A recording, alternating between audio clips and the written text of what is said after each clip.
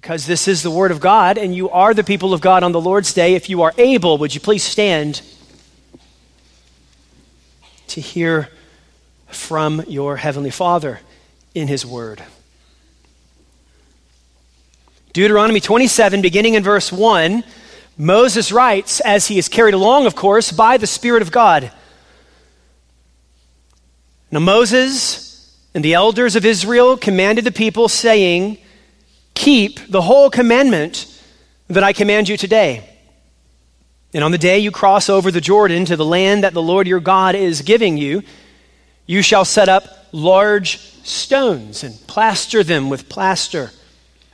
You shall write on them all the words of this law when you cross over to enter the land that the Lord your God is giving you, a land flowing with milk and honey, as the Lord, the God of your fathers, has promised you. And when you've crossed over the Jordan, you shall set up these stones, concerning which I command you today, on Mount Ebal, and you shall plaster them with plaster, and there you shall build an altar to the Lord your God, an altar of stones. You shall wield no iron tool on them. You shall build an altar to the Lord your God of uncut stones, and you shall offer burnt offerings on it to the Lord your God, and you shall sacrifice peace offerings, and shall eat there, and you shall rejoice before the Lord your God. And you shall write on the stones all the words of this law very plainly. Then Moses and the Levitical priests said to all Israel, keep silence and hear, O Israel. This day you have become the people of the Lord your God. You shall therefore obey the voice of the Lord your God, keeping his commandments and his statutes, which I command you today. That day Moses charged the people, saying, when you have crossed over the Jordan, these shall stand on Mount Gerizim to bless the people: Simeon, Levi, Judah, Issachar, Joseph, and Benjamin.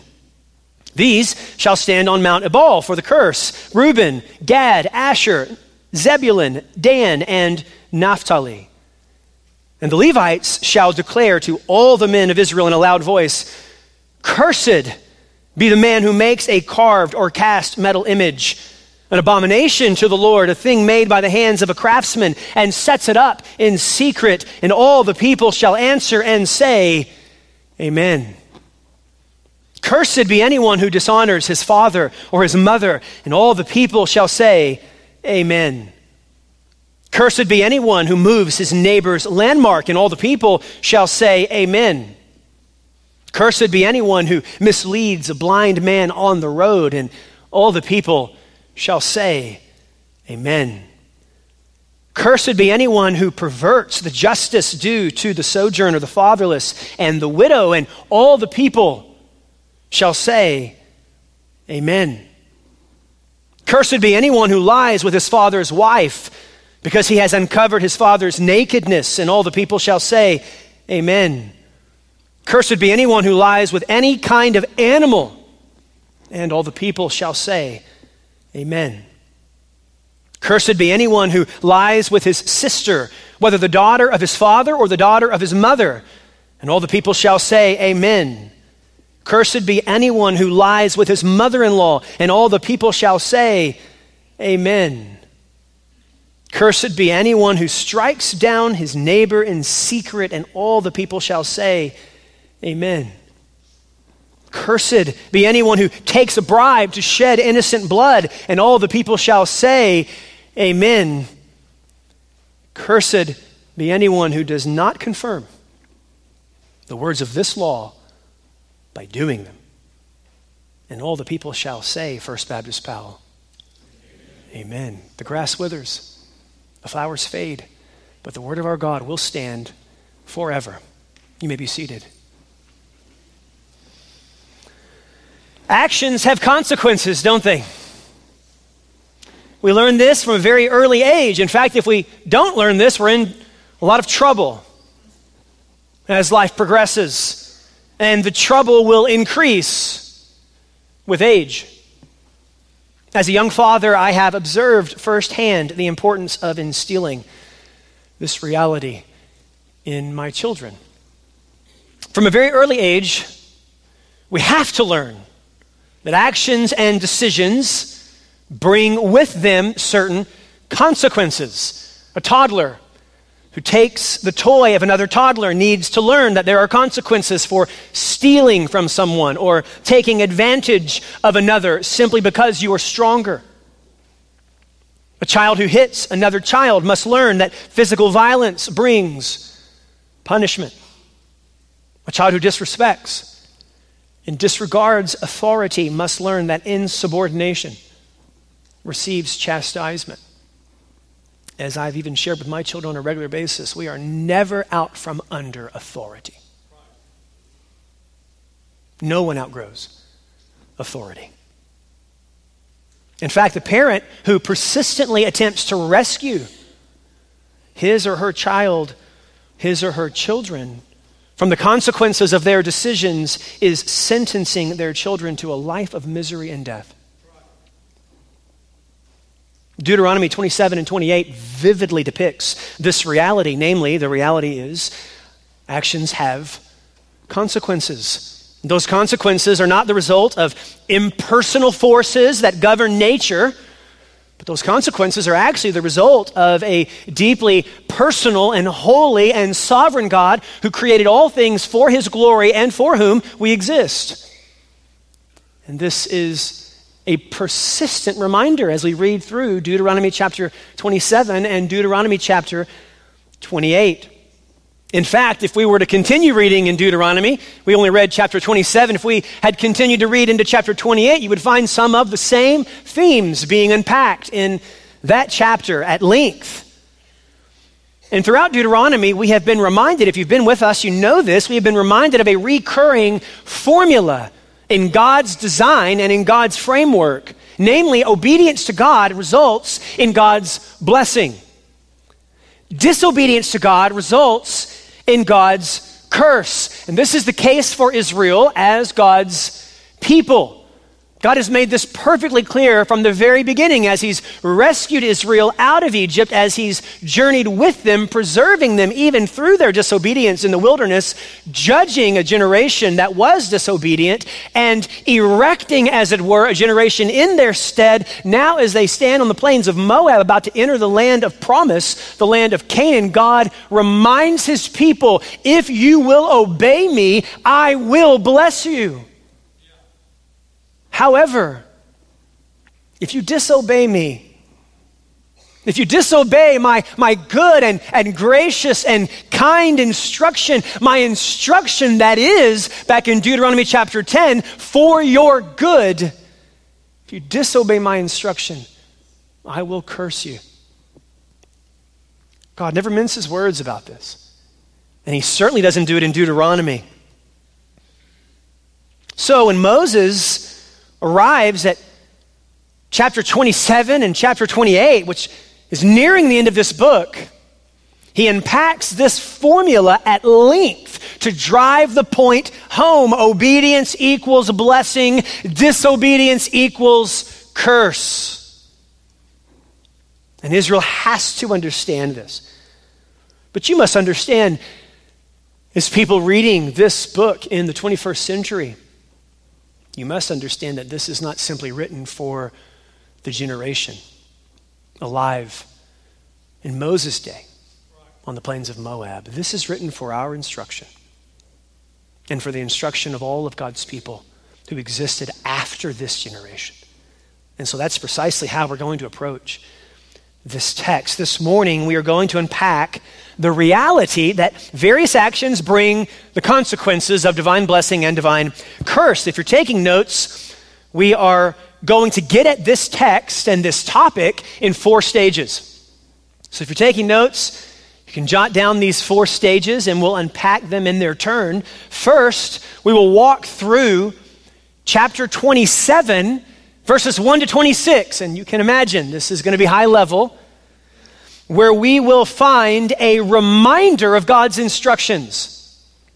A reminder of God's instructions. There's a ceremony and even a monument, all of which serving as a reminder of God's gracious instructions. Secondly, we will take note of the rewards for obedience to God's instructions. So first, a reminder of God's instructions in chapter 27, then the rewards for obedience to God's instructions. And this is chapter 28, verses 1 through 14. Third, we will work through chapter 28, verses 15 to 68. A long section, or subsection rather, of this broader section, where we find repercussions for disobedience to God's instructions. And then finally, after looking together at a reminder, then rewards, then repercussions, we will conclude our time together with some reflections on God's blessings and God's curses. So reminder, rewards, repercussions, and finally, reflections. This is the roadmap for us this morning as we journey through this text. Let's begin by looking together at chapter 27, verses 1 through 3. And I'll just point out and highlight specific verses in these sections that I do think are representative of the broader section. So first, chapter 27, verses 1 through 3, where we begin to see a reminder of God's instructions. Look at the text with me. Now Moses and the elders of Israel commanded the people, saying, keep the whole commandment that I command you today. And this is similar to what we've seen already throughout Deuteronomy. Verse 2, on the day you cross over the Jordan.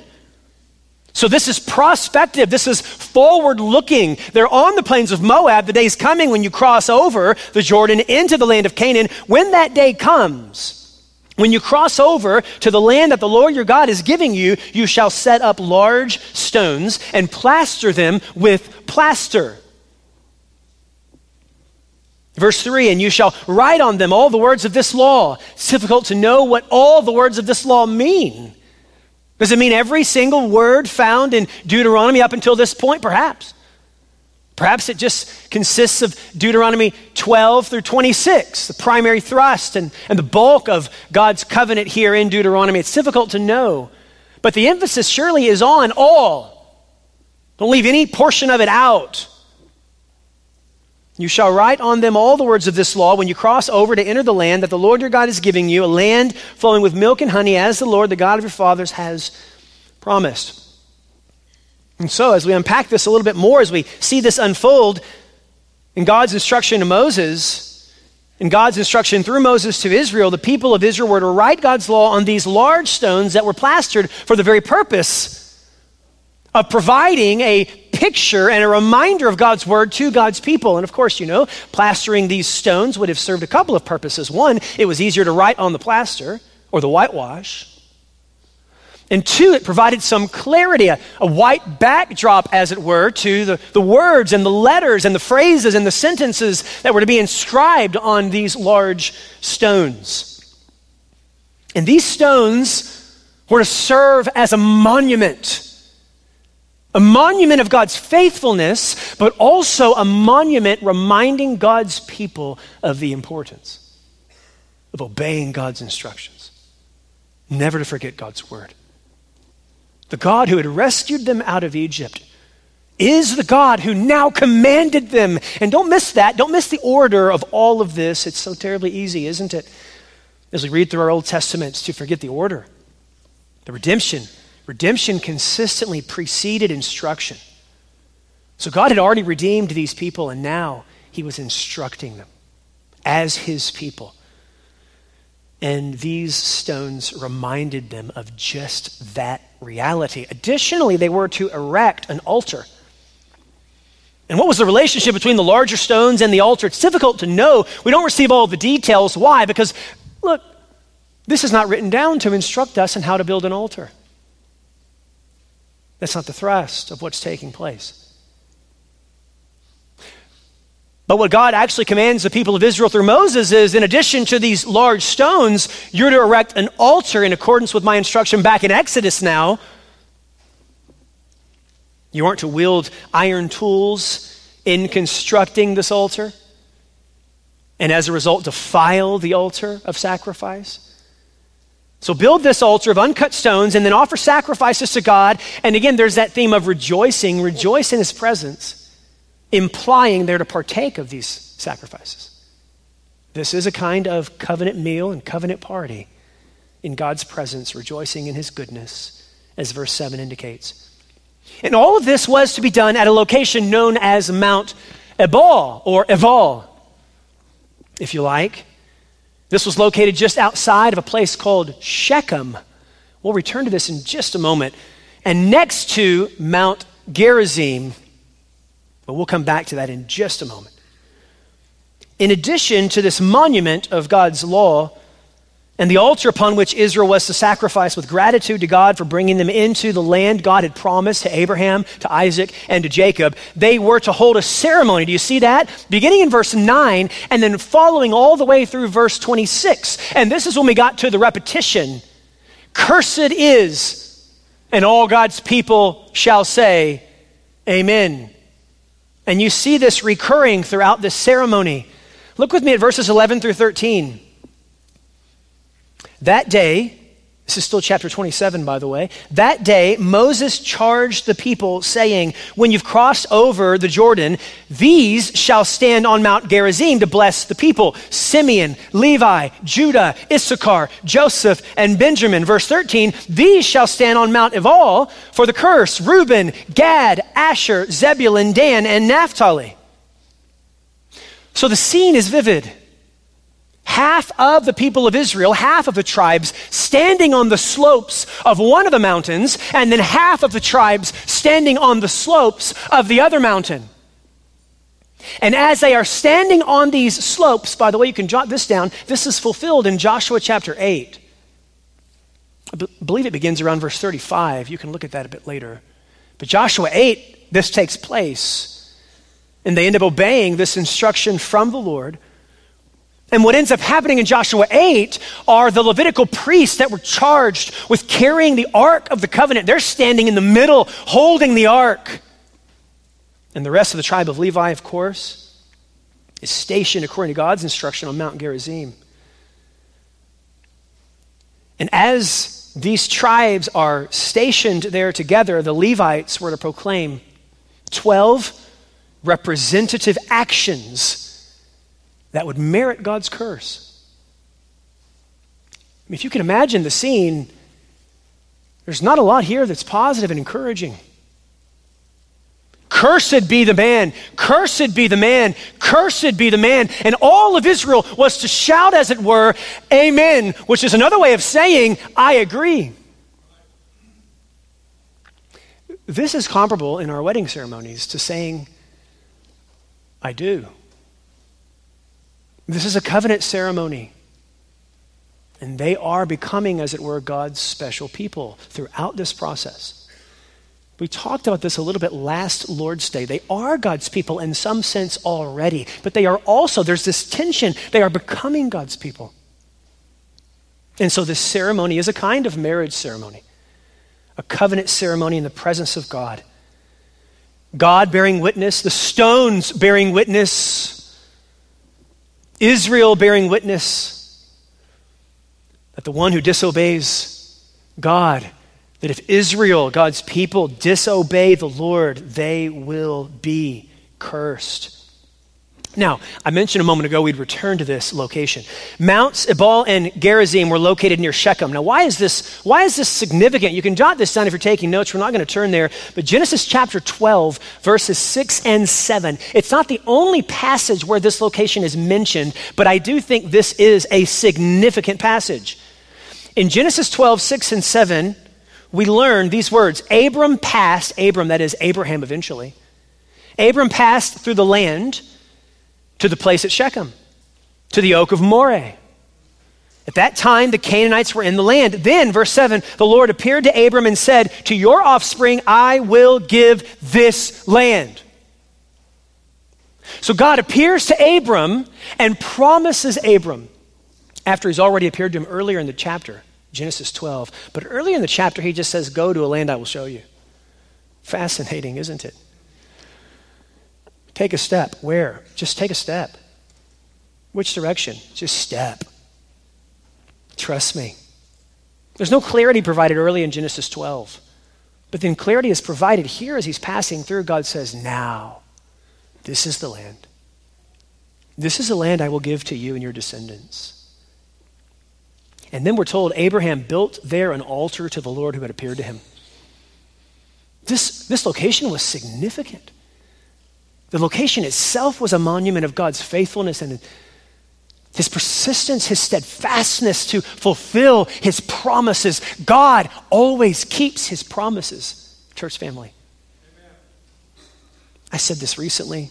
This is something that I was exposed to often as a young Christian. It's something I'm exposed to all the time in God's word. It's something that I want to instruct my children in. And it's the simple truth that God always, always, always keeps his promises.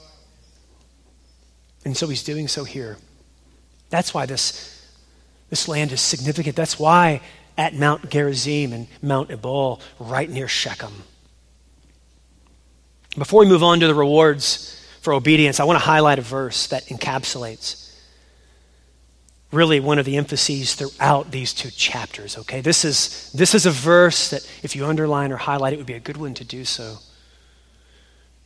Notice chapter 27, verse 26. It's the same verse from which Paul quotes in Galatians 3. Chapter 27, verse 26 says, "Cursed be anyone who does not confirm the words of this law by doing them." Now, the nature and extent of the obedience required here is comprehensive. And that's how Paul reads it, by the way, in Galatians 3. What is this saying? This is a kind of summary, comprehensive way of saying you will either obey or you will disobey. There's no partial obedience here. In fact, the Apostle Paul interprets this as saying, "Cursed be everyone who does not abide by all things written in the law to do them." And that's the thrust here. By the way, he's interpreting it in context, because look down at chapter 28, verse 1. Chapter 28, verse 1 confirms this interpretation as Moses instructs God's people to do how many commandments? All his commandments. We've got to get that. In order to read this properly as this unfolds throughout redemptive history in God's word, in order to understand why, of course, we need someone to come and rescue, we've got to get this. God does not encourage partial obedience. There are two possible responses to God's instructions. Either they will obey or they will disobey. There's no middle road. There's no God. But what if we obey some of the time? I mean, surely that's sufficient, right? No, it's insufficient. God's character demands complete and comprehensive obedience. A holy God demands holiness from his people. He has mercifully rescued them, but now they must obey him or they will be cursed. We'll come back to that, of course, in just a bit. Second, notice the rewards for obedience. We've seen the reminder, the ceremony, these stones, all serving to remind Israel, but now notice the rewards for obedience. This is chapter 28, verses 1 through 14. Look down at the first couple of verses of chapter 28. "If you faithfully obey the voice of the Lord your God, being careful to do all his commandments that I command you today, the Lord your God will set you high above all the nations of the earth. And all these blessings shall come upon you and overtake you if you obey the voice of the Lord your God." And so God here tells his people that my blessings are going to fall on you if indeed you obey me. Well, what is the nature of these blessings that will come from the Lord upon Israel? I'm going to summarize these in three categories. And we're going to summarize the blessings in three categories and the curses in three categories here in just a moment, but we're not going to unpack them at length. Let me just give you these categories. What is the nature of such blessings from God? First of all, they will experience life and prosperity in the land of Canaan. That's a blessing from the Lord that will come upon Israel if they obey him. You will live a long time. You will prosper in the land. I'm going to send rain in response to your obedience. We were talking this morning, just before prayer time. I met with a few brothers this morning for prayer. And We were talking about how green it is in East Tennessee right now. And I got to tell you, this Texan thinks it's a miracle. I mean, this is a miracle to have green. In Texas, things have been brown for a very long time, about 94 years, I think. And I know this is a significantly green summer. But I thought about this promise from the Lord. If you obey, I will send rain. What happens with rain? Things grow. Now, I know for us who own yards, right, that means, well, we got to mow again. But if you're a farmer, you need rain. You absolutely have to have an amount of rain for your crops to grow. Notice verses 4 and 5, where this prosperity and life is described in the land of Canaan. Chapter 28, verses 4 and 5, blessed shall be the fruit of your womb. You're going to have babies as gifts from the Lord. And the fruit of your ground, and the fruit of your cattle, the increase of your herds, and the young of your flock. By the way, consistently in Scripture, God's blessings are described in terms of fruitfulness. Whether it's having children, whether it's having goats, and not to compare the two, is not to compare the two. It was a minor slip. Whatever it may be, your crops, God's blessing is described in terms of increase and fruitfulness. Blessed shall be your basket and your kneading bowl. Additionally, look down at verse 11, chapter 28, verse 11. And the Lord will make you abound in what? Prosperity. The Lord will make you abound in prosperity in the fruit of your womb and in the fruit of your livestock and the fruit of your ground within the land that the Lord your God swore to your fathers to give you. So this is one of the aspects of God's blessing upon Israel. If they obey, they will experience life and prosperity in the land. Secondly, God will grant them victory over their enemies if they obey. This is a blessing that God will grant if they obey. An example of this occurs in chapter 28, verse 7. The Lord will cause your enemies who rise against you to be defeated before you. Notice, they're going to come against you one way, and they're going to flee from you and away from you 7 ways. So that's a blessing God will give his people if indeed they obey. And then third, God will exalt them as his special people. God will exalt them as his special people. Look with me at chapter 28, verse 1, and really the second part of verse 1. The Lord your God will set you high above all nations of the earth. They are to be his special people. Again, if they obey. So those are the rewards for obedience to God's instructions. We've seen the reminder and the rewards. Now let's look for just a few moments at the repercussions for disobedience. I know we're moving through this fairly quickly. We're going to unpack this in some of our concluding remarks, but let's keep walking through the text. In chapter 28, and this is the largest subsection of our couple of chapters. Chapter 28, beginning in verse 15, and then running all the way through verse 68. Okay, now let that sink in for just a moment. If we had the time, we'd read the whole thing because you would feel the impact of the emphasis on God's curses. So here we find repercussions for disobedience. Look with me at chapter 28, verse 15, where the transition takes place. But, and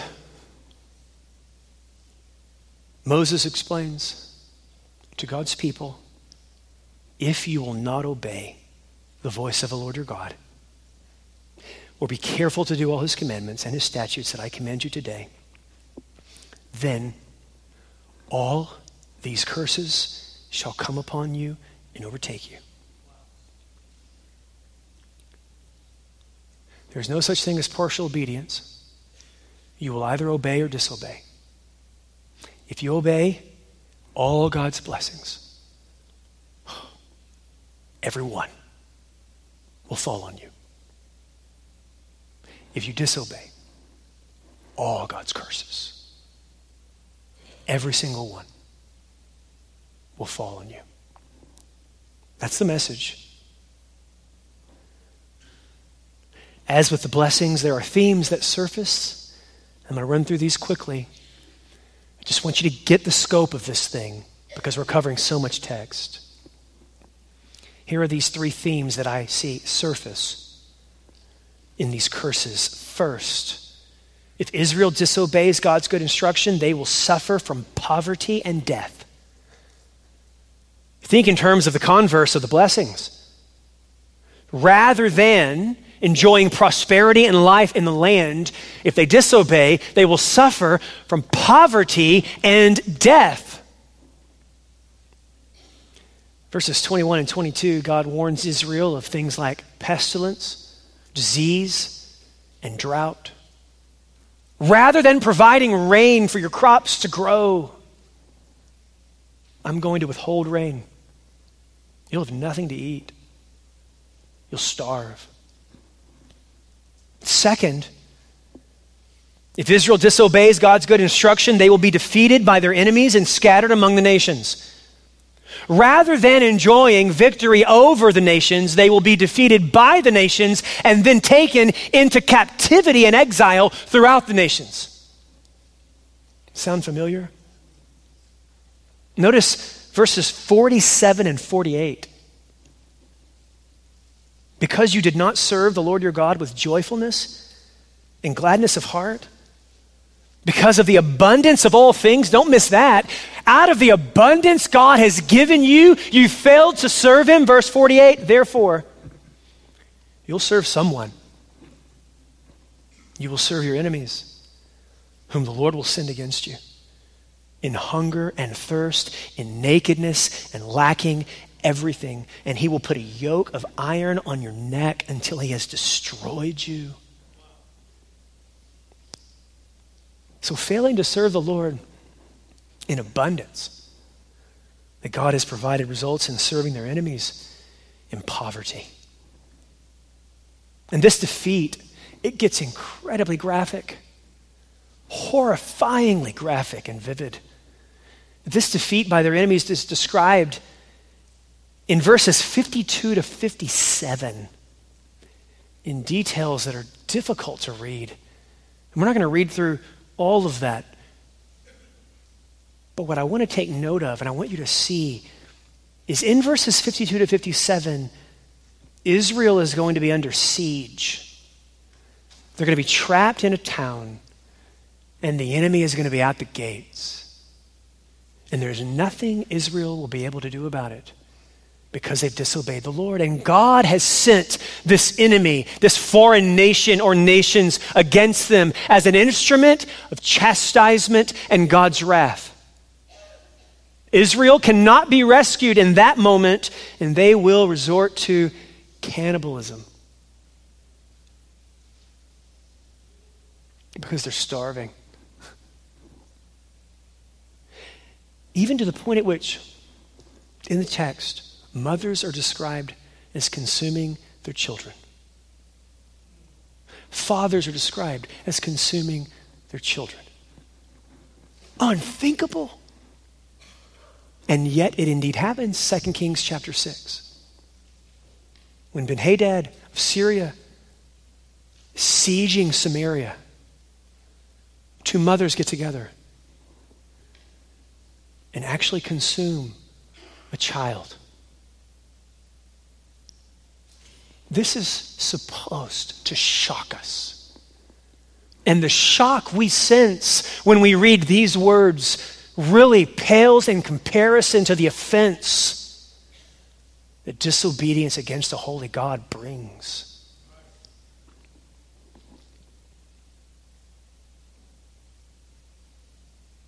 We're missing something. I'm getting off the trail a little bit, but not too far.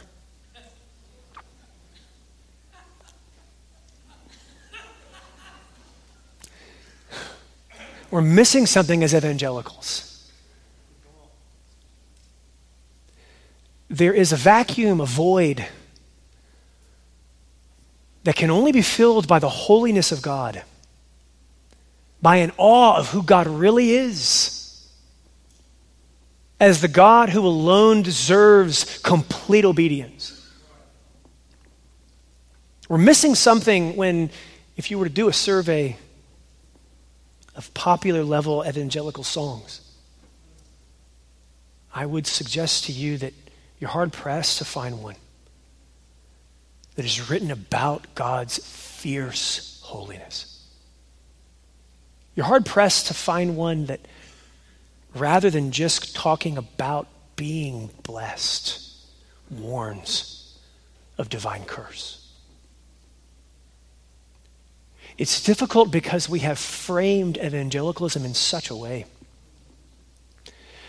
that we've actually, people, and I'm stealing this, people that were made in God's image have now returned the favor.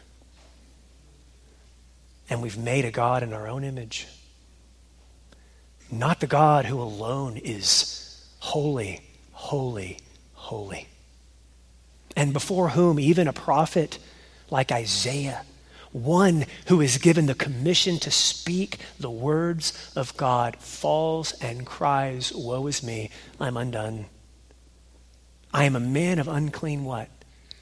Lips. That's significant for anyone to say, but especially a prophet. Even the instrument God chooses to use for his glory is unclean. And I live among a people of unclean lips.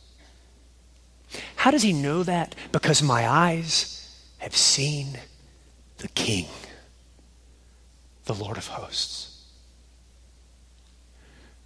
So the problem we have, I think, is we've not seen the King.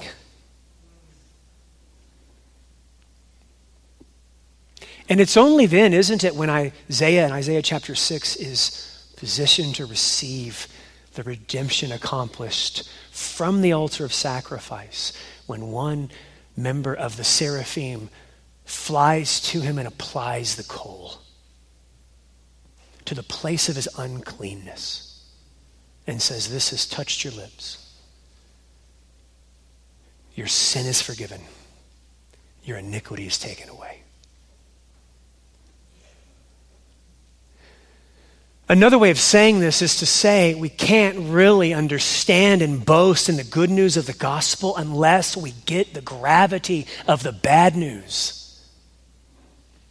Another way to say it is, and I'm just quoting people at this point, okay? I'm not making any of this up. Walter Chantry said it is the sharp needle of the law that prepares the way for the scarlet thread of the gospel.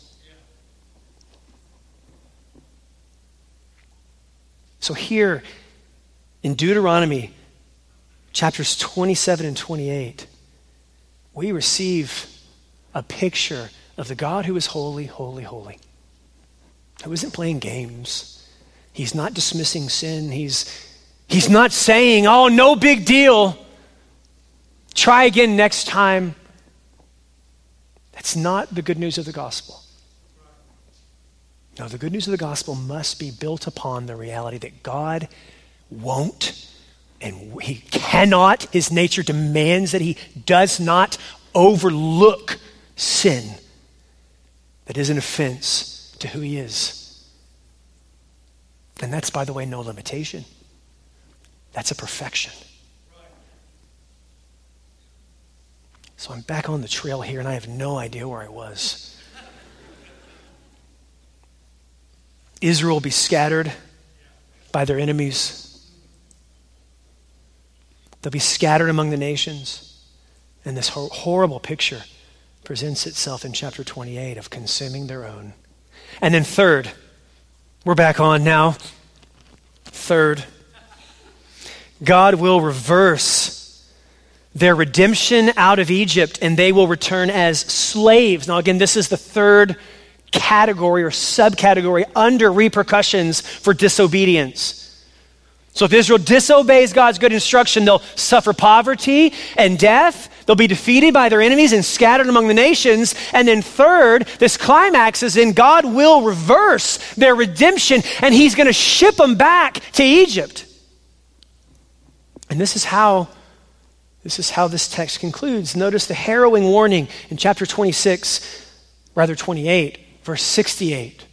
Chapter 28, verse 68, and the Lord will bring you back in ships to Egypt, a journey that I promise that you should never make again, and there you shall offer yourselves for sale to your enemies as male and female slaves, but there will be no buyer.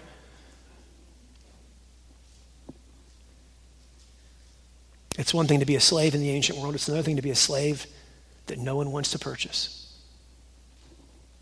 That's a death sentence. Chapter 28, verse 63 really serves as a kind of summary verse of all of this. As the Lord took delight in doing you good and multiplying you, so the Lord will take delight. You hear that language? So the Lord will take delight in bringing ruin upon you and destroying you. You shall be plucked off the land that you are entering to take possession of it. A couple of commentators that penned their work almost 200 years ago, actually, wrote concerning this verse, quote, greatly as the sin of man troubles God, and little as the pleasure may be which he has in the death of the wicked, yet the holiness of his love demands the punishment and destruction of those who despise the riches of his goodness and long-suffering, so that God displays his glory in the judgment and destruction of the wicked no less than in blessing and prospering the righteous.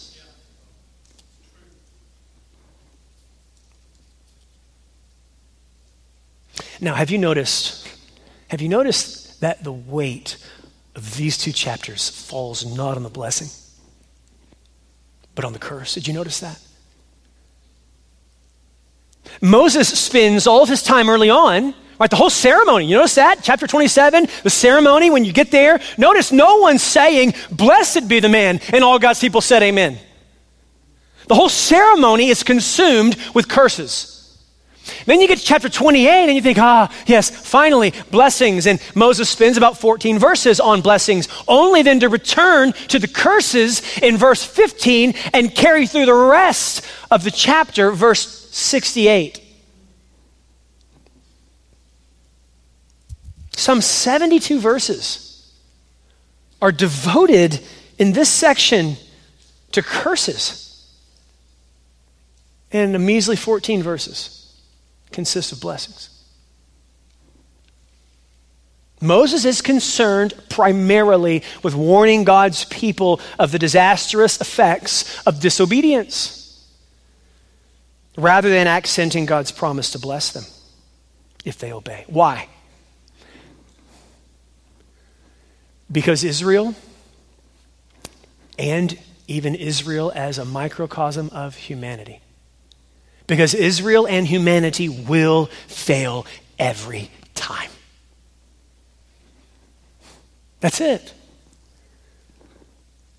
I mean, if we had read nothing else in God's word after this chapter, chapter 28, we would know, I know where this is headed. I had the privilege of preaching through Joshua a few years ago before I was called here to First Baptist Powell. I want you to listen to how Joshua addresses Israel at the end of his life. And Joshua's days were good days. They were good days under a good leader. And we'll get to him actually later in Deuteronomy. But Joshua says this in Joshua 24, verses 19 to 20. You are not able to serve the Lord. How's that? We will serve the Lord, Joshua. No, you won't.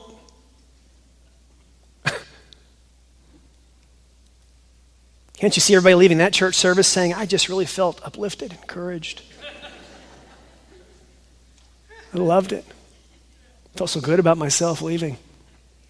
You are not able to serve the Lord, he says, for he is a holy God. He is a jealous God. He will not forgive your transgressions or your sins. If you forsake the Lord and serve foreign gods, then he will turn and do you harm and consume you after having done you good. So what's the answer? Galatians 3:13-14. Hear the words of God, church family. Christ redeemed us from the curse of the law by becoming a curse for us. I don't miss this. For it is written, cursed is everyone who is hanged on a tree. Verse 14, so Christ redeemed us from the curse of the law by becoming a curse for us. Verse 14, so that in Christ Jesus, the blessing of Abraham might come to the Gentiles. So that we might receive the promised Spirit through faith. Do you feel the gospel wash over you? After getting a glimpse of God's fierce holiness, then the gospel is balm to your soul. In Christ, God's curse fell on his obedient Son to extend his blessings to disobedient ones.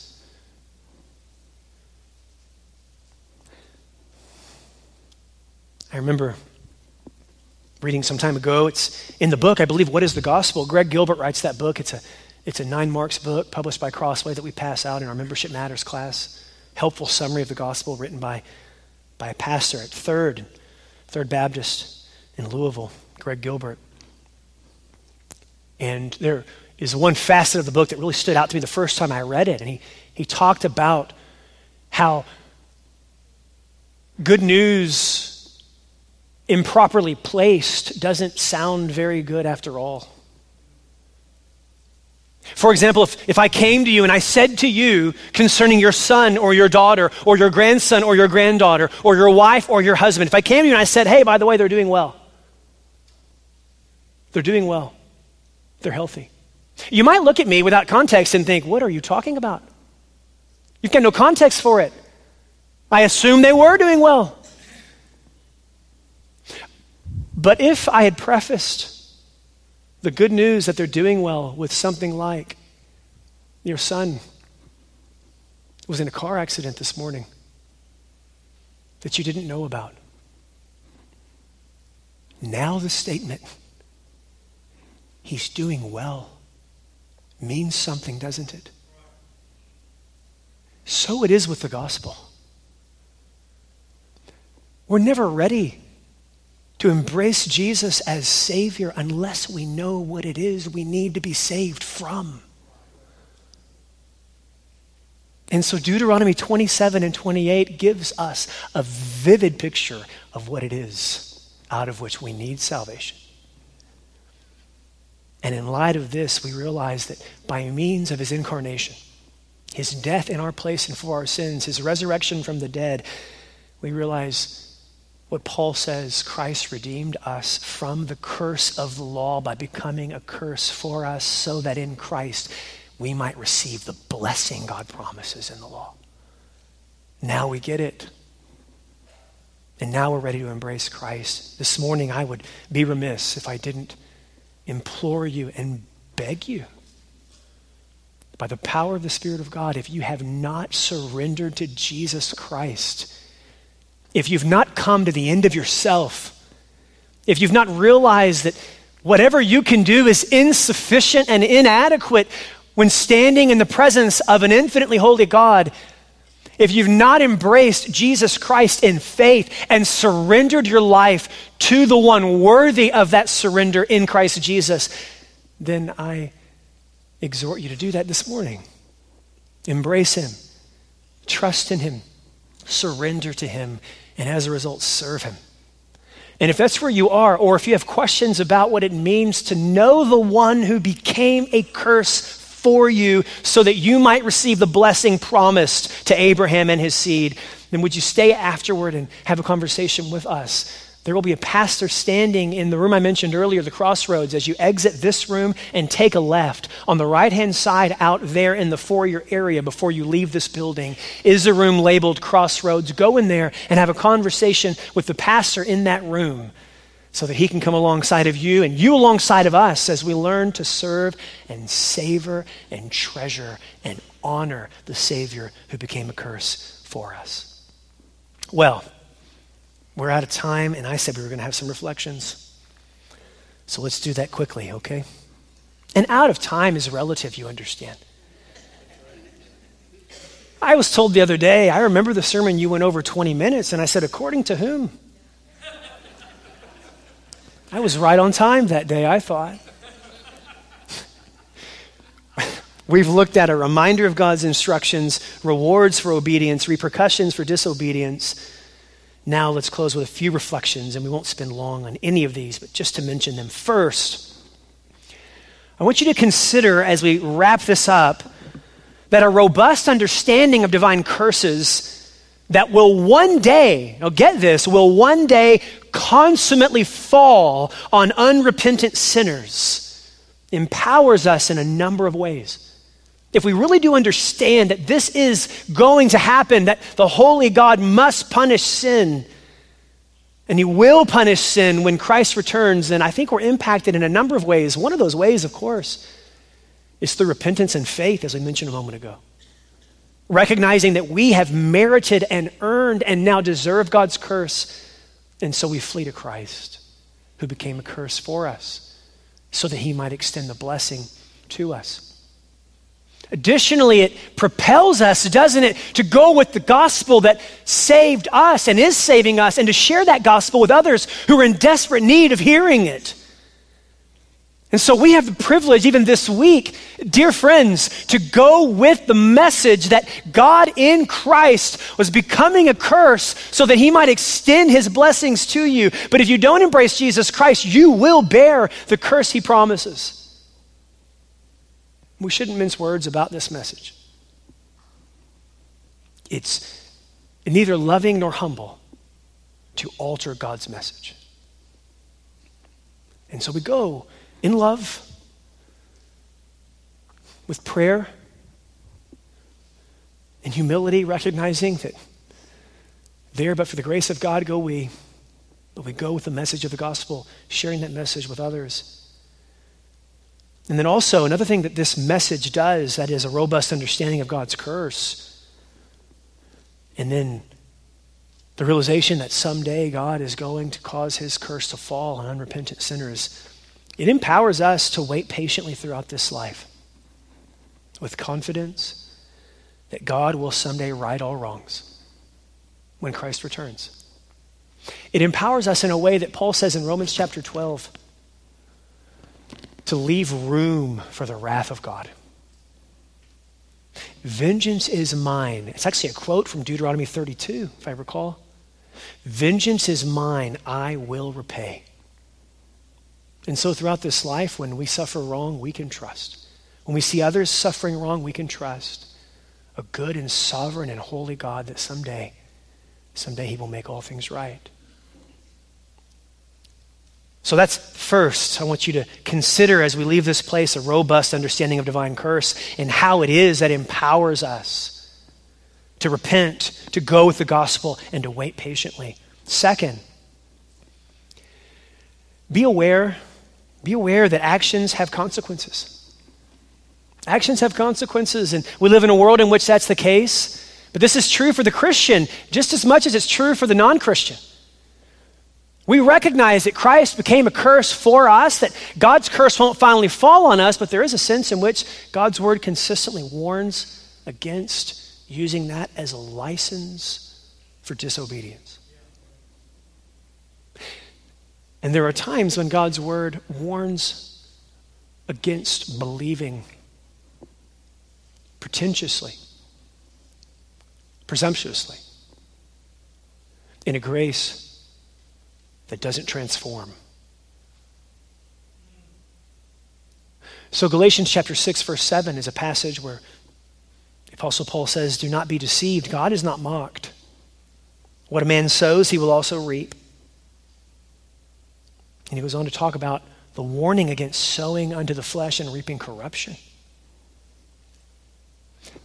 So don't lose sight of that. The gospel is never to be a license for disobedience. In fact, if our lives are characterized by disobedience, there is good reason to ask the question, do we know the Lord? And it may be indeed that you do. Then repent and serve the Lord that purchased you. It may be that you don't. Then repent and serve the Lord who purchased you. Third, by the power of Christ, obey God's instructions. By the power of Christ, obey God's instructions. Our only hope of receiving God's blessing rather than God's curse is through faith in Jesus Christ. We've made that abundantly clear. Christ has come and become a curse for us to extend the blessing of God to us. But as we've oftentimes noted, the promise of the gospel is not simply the removal of the guilt of sin, but the crippling of the power and authority of sin in our lives. Don't lose sight of that. That's good news. We don't just need forgiveness, we need transformation, and that's the promise of the gospel. As it's been oftentimes said, Christ came to remove both the penalty and the power of sin over us. So cling to those promises and seek to obey the Lord, recognizing that all such obedience comes only through the power of Christ in you. It's not you who live or lives, but Christ who lives in you. And the life you now live by faith, you live in the Son of God who loved you and gave himself for you. That's the life of the Christian. That's the life of obedience. God's law, Deuteronomy 27 and 28, reminds us that God, the holy God, has holy demands, but it does not empower us to meet those demands. So I want to conclude with this thought. The good news of the gospel, on the other hand, equips us to live a life of enduring and ever-increasing obedience through the one who provides that obedience in us and for us. Ray Stevens, up there, hey brother, he reminded me last Lord's Day of a tremendous quote, oftentimes attributed to John Bunyan, I can't find where John Bunyan said it, that's debated, but one of those comments, if he didn't, he should have said it. Here's the quote, and Ray, thank you for bringing this to my attention last Lord's Day, brother. Run, John, run. The law commands, but gives us neither feet nor hands. Far better news the gospel brings. It bids us fly and gives us wings. Let's pray together. Heavenly Father, what a privilege it is to behold your holiness and your grace in your word. To know today that if we are trusting in your Son, the Lord Jesus Christ, we are being lavished with and will be lavished eternally with your blessings because Christ bore our curse. Father, I pray that we would not leave here complacent or stagnant, but refreshed and renewed and empowered and in awe to more faithfully and persistently serve the God who has rescued us and who now empowers us for a life of obedience. Recognizing, of course, that in this life we will not be able to offer to you perfection. But you have given us perfection in Christ. And someday, when Christ Jesus, your Son, returns, we will finally be like him, perfect, for we will see him as he really is.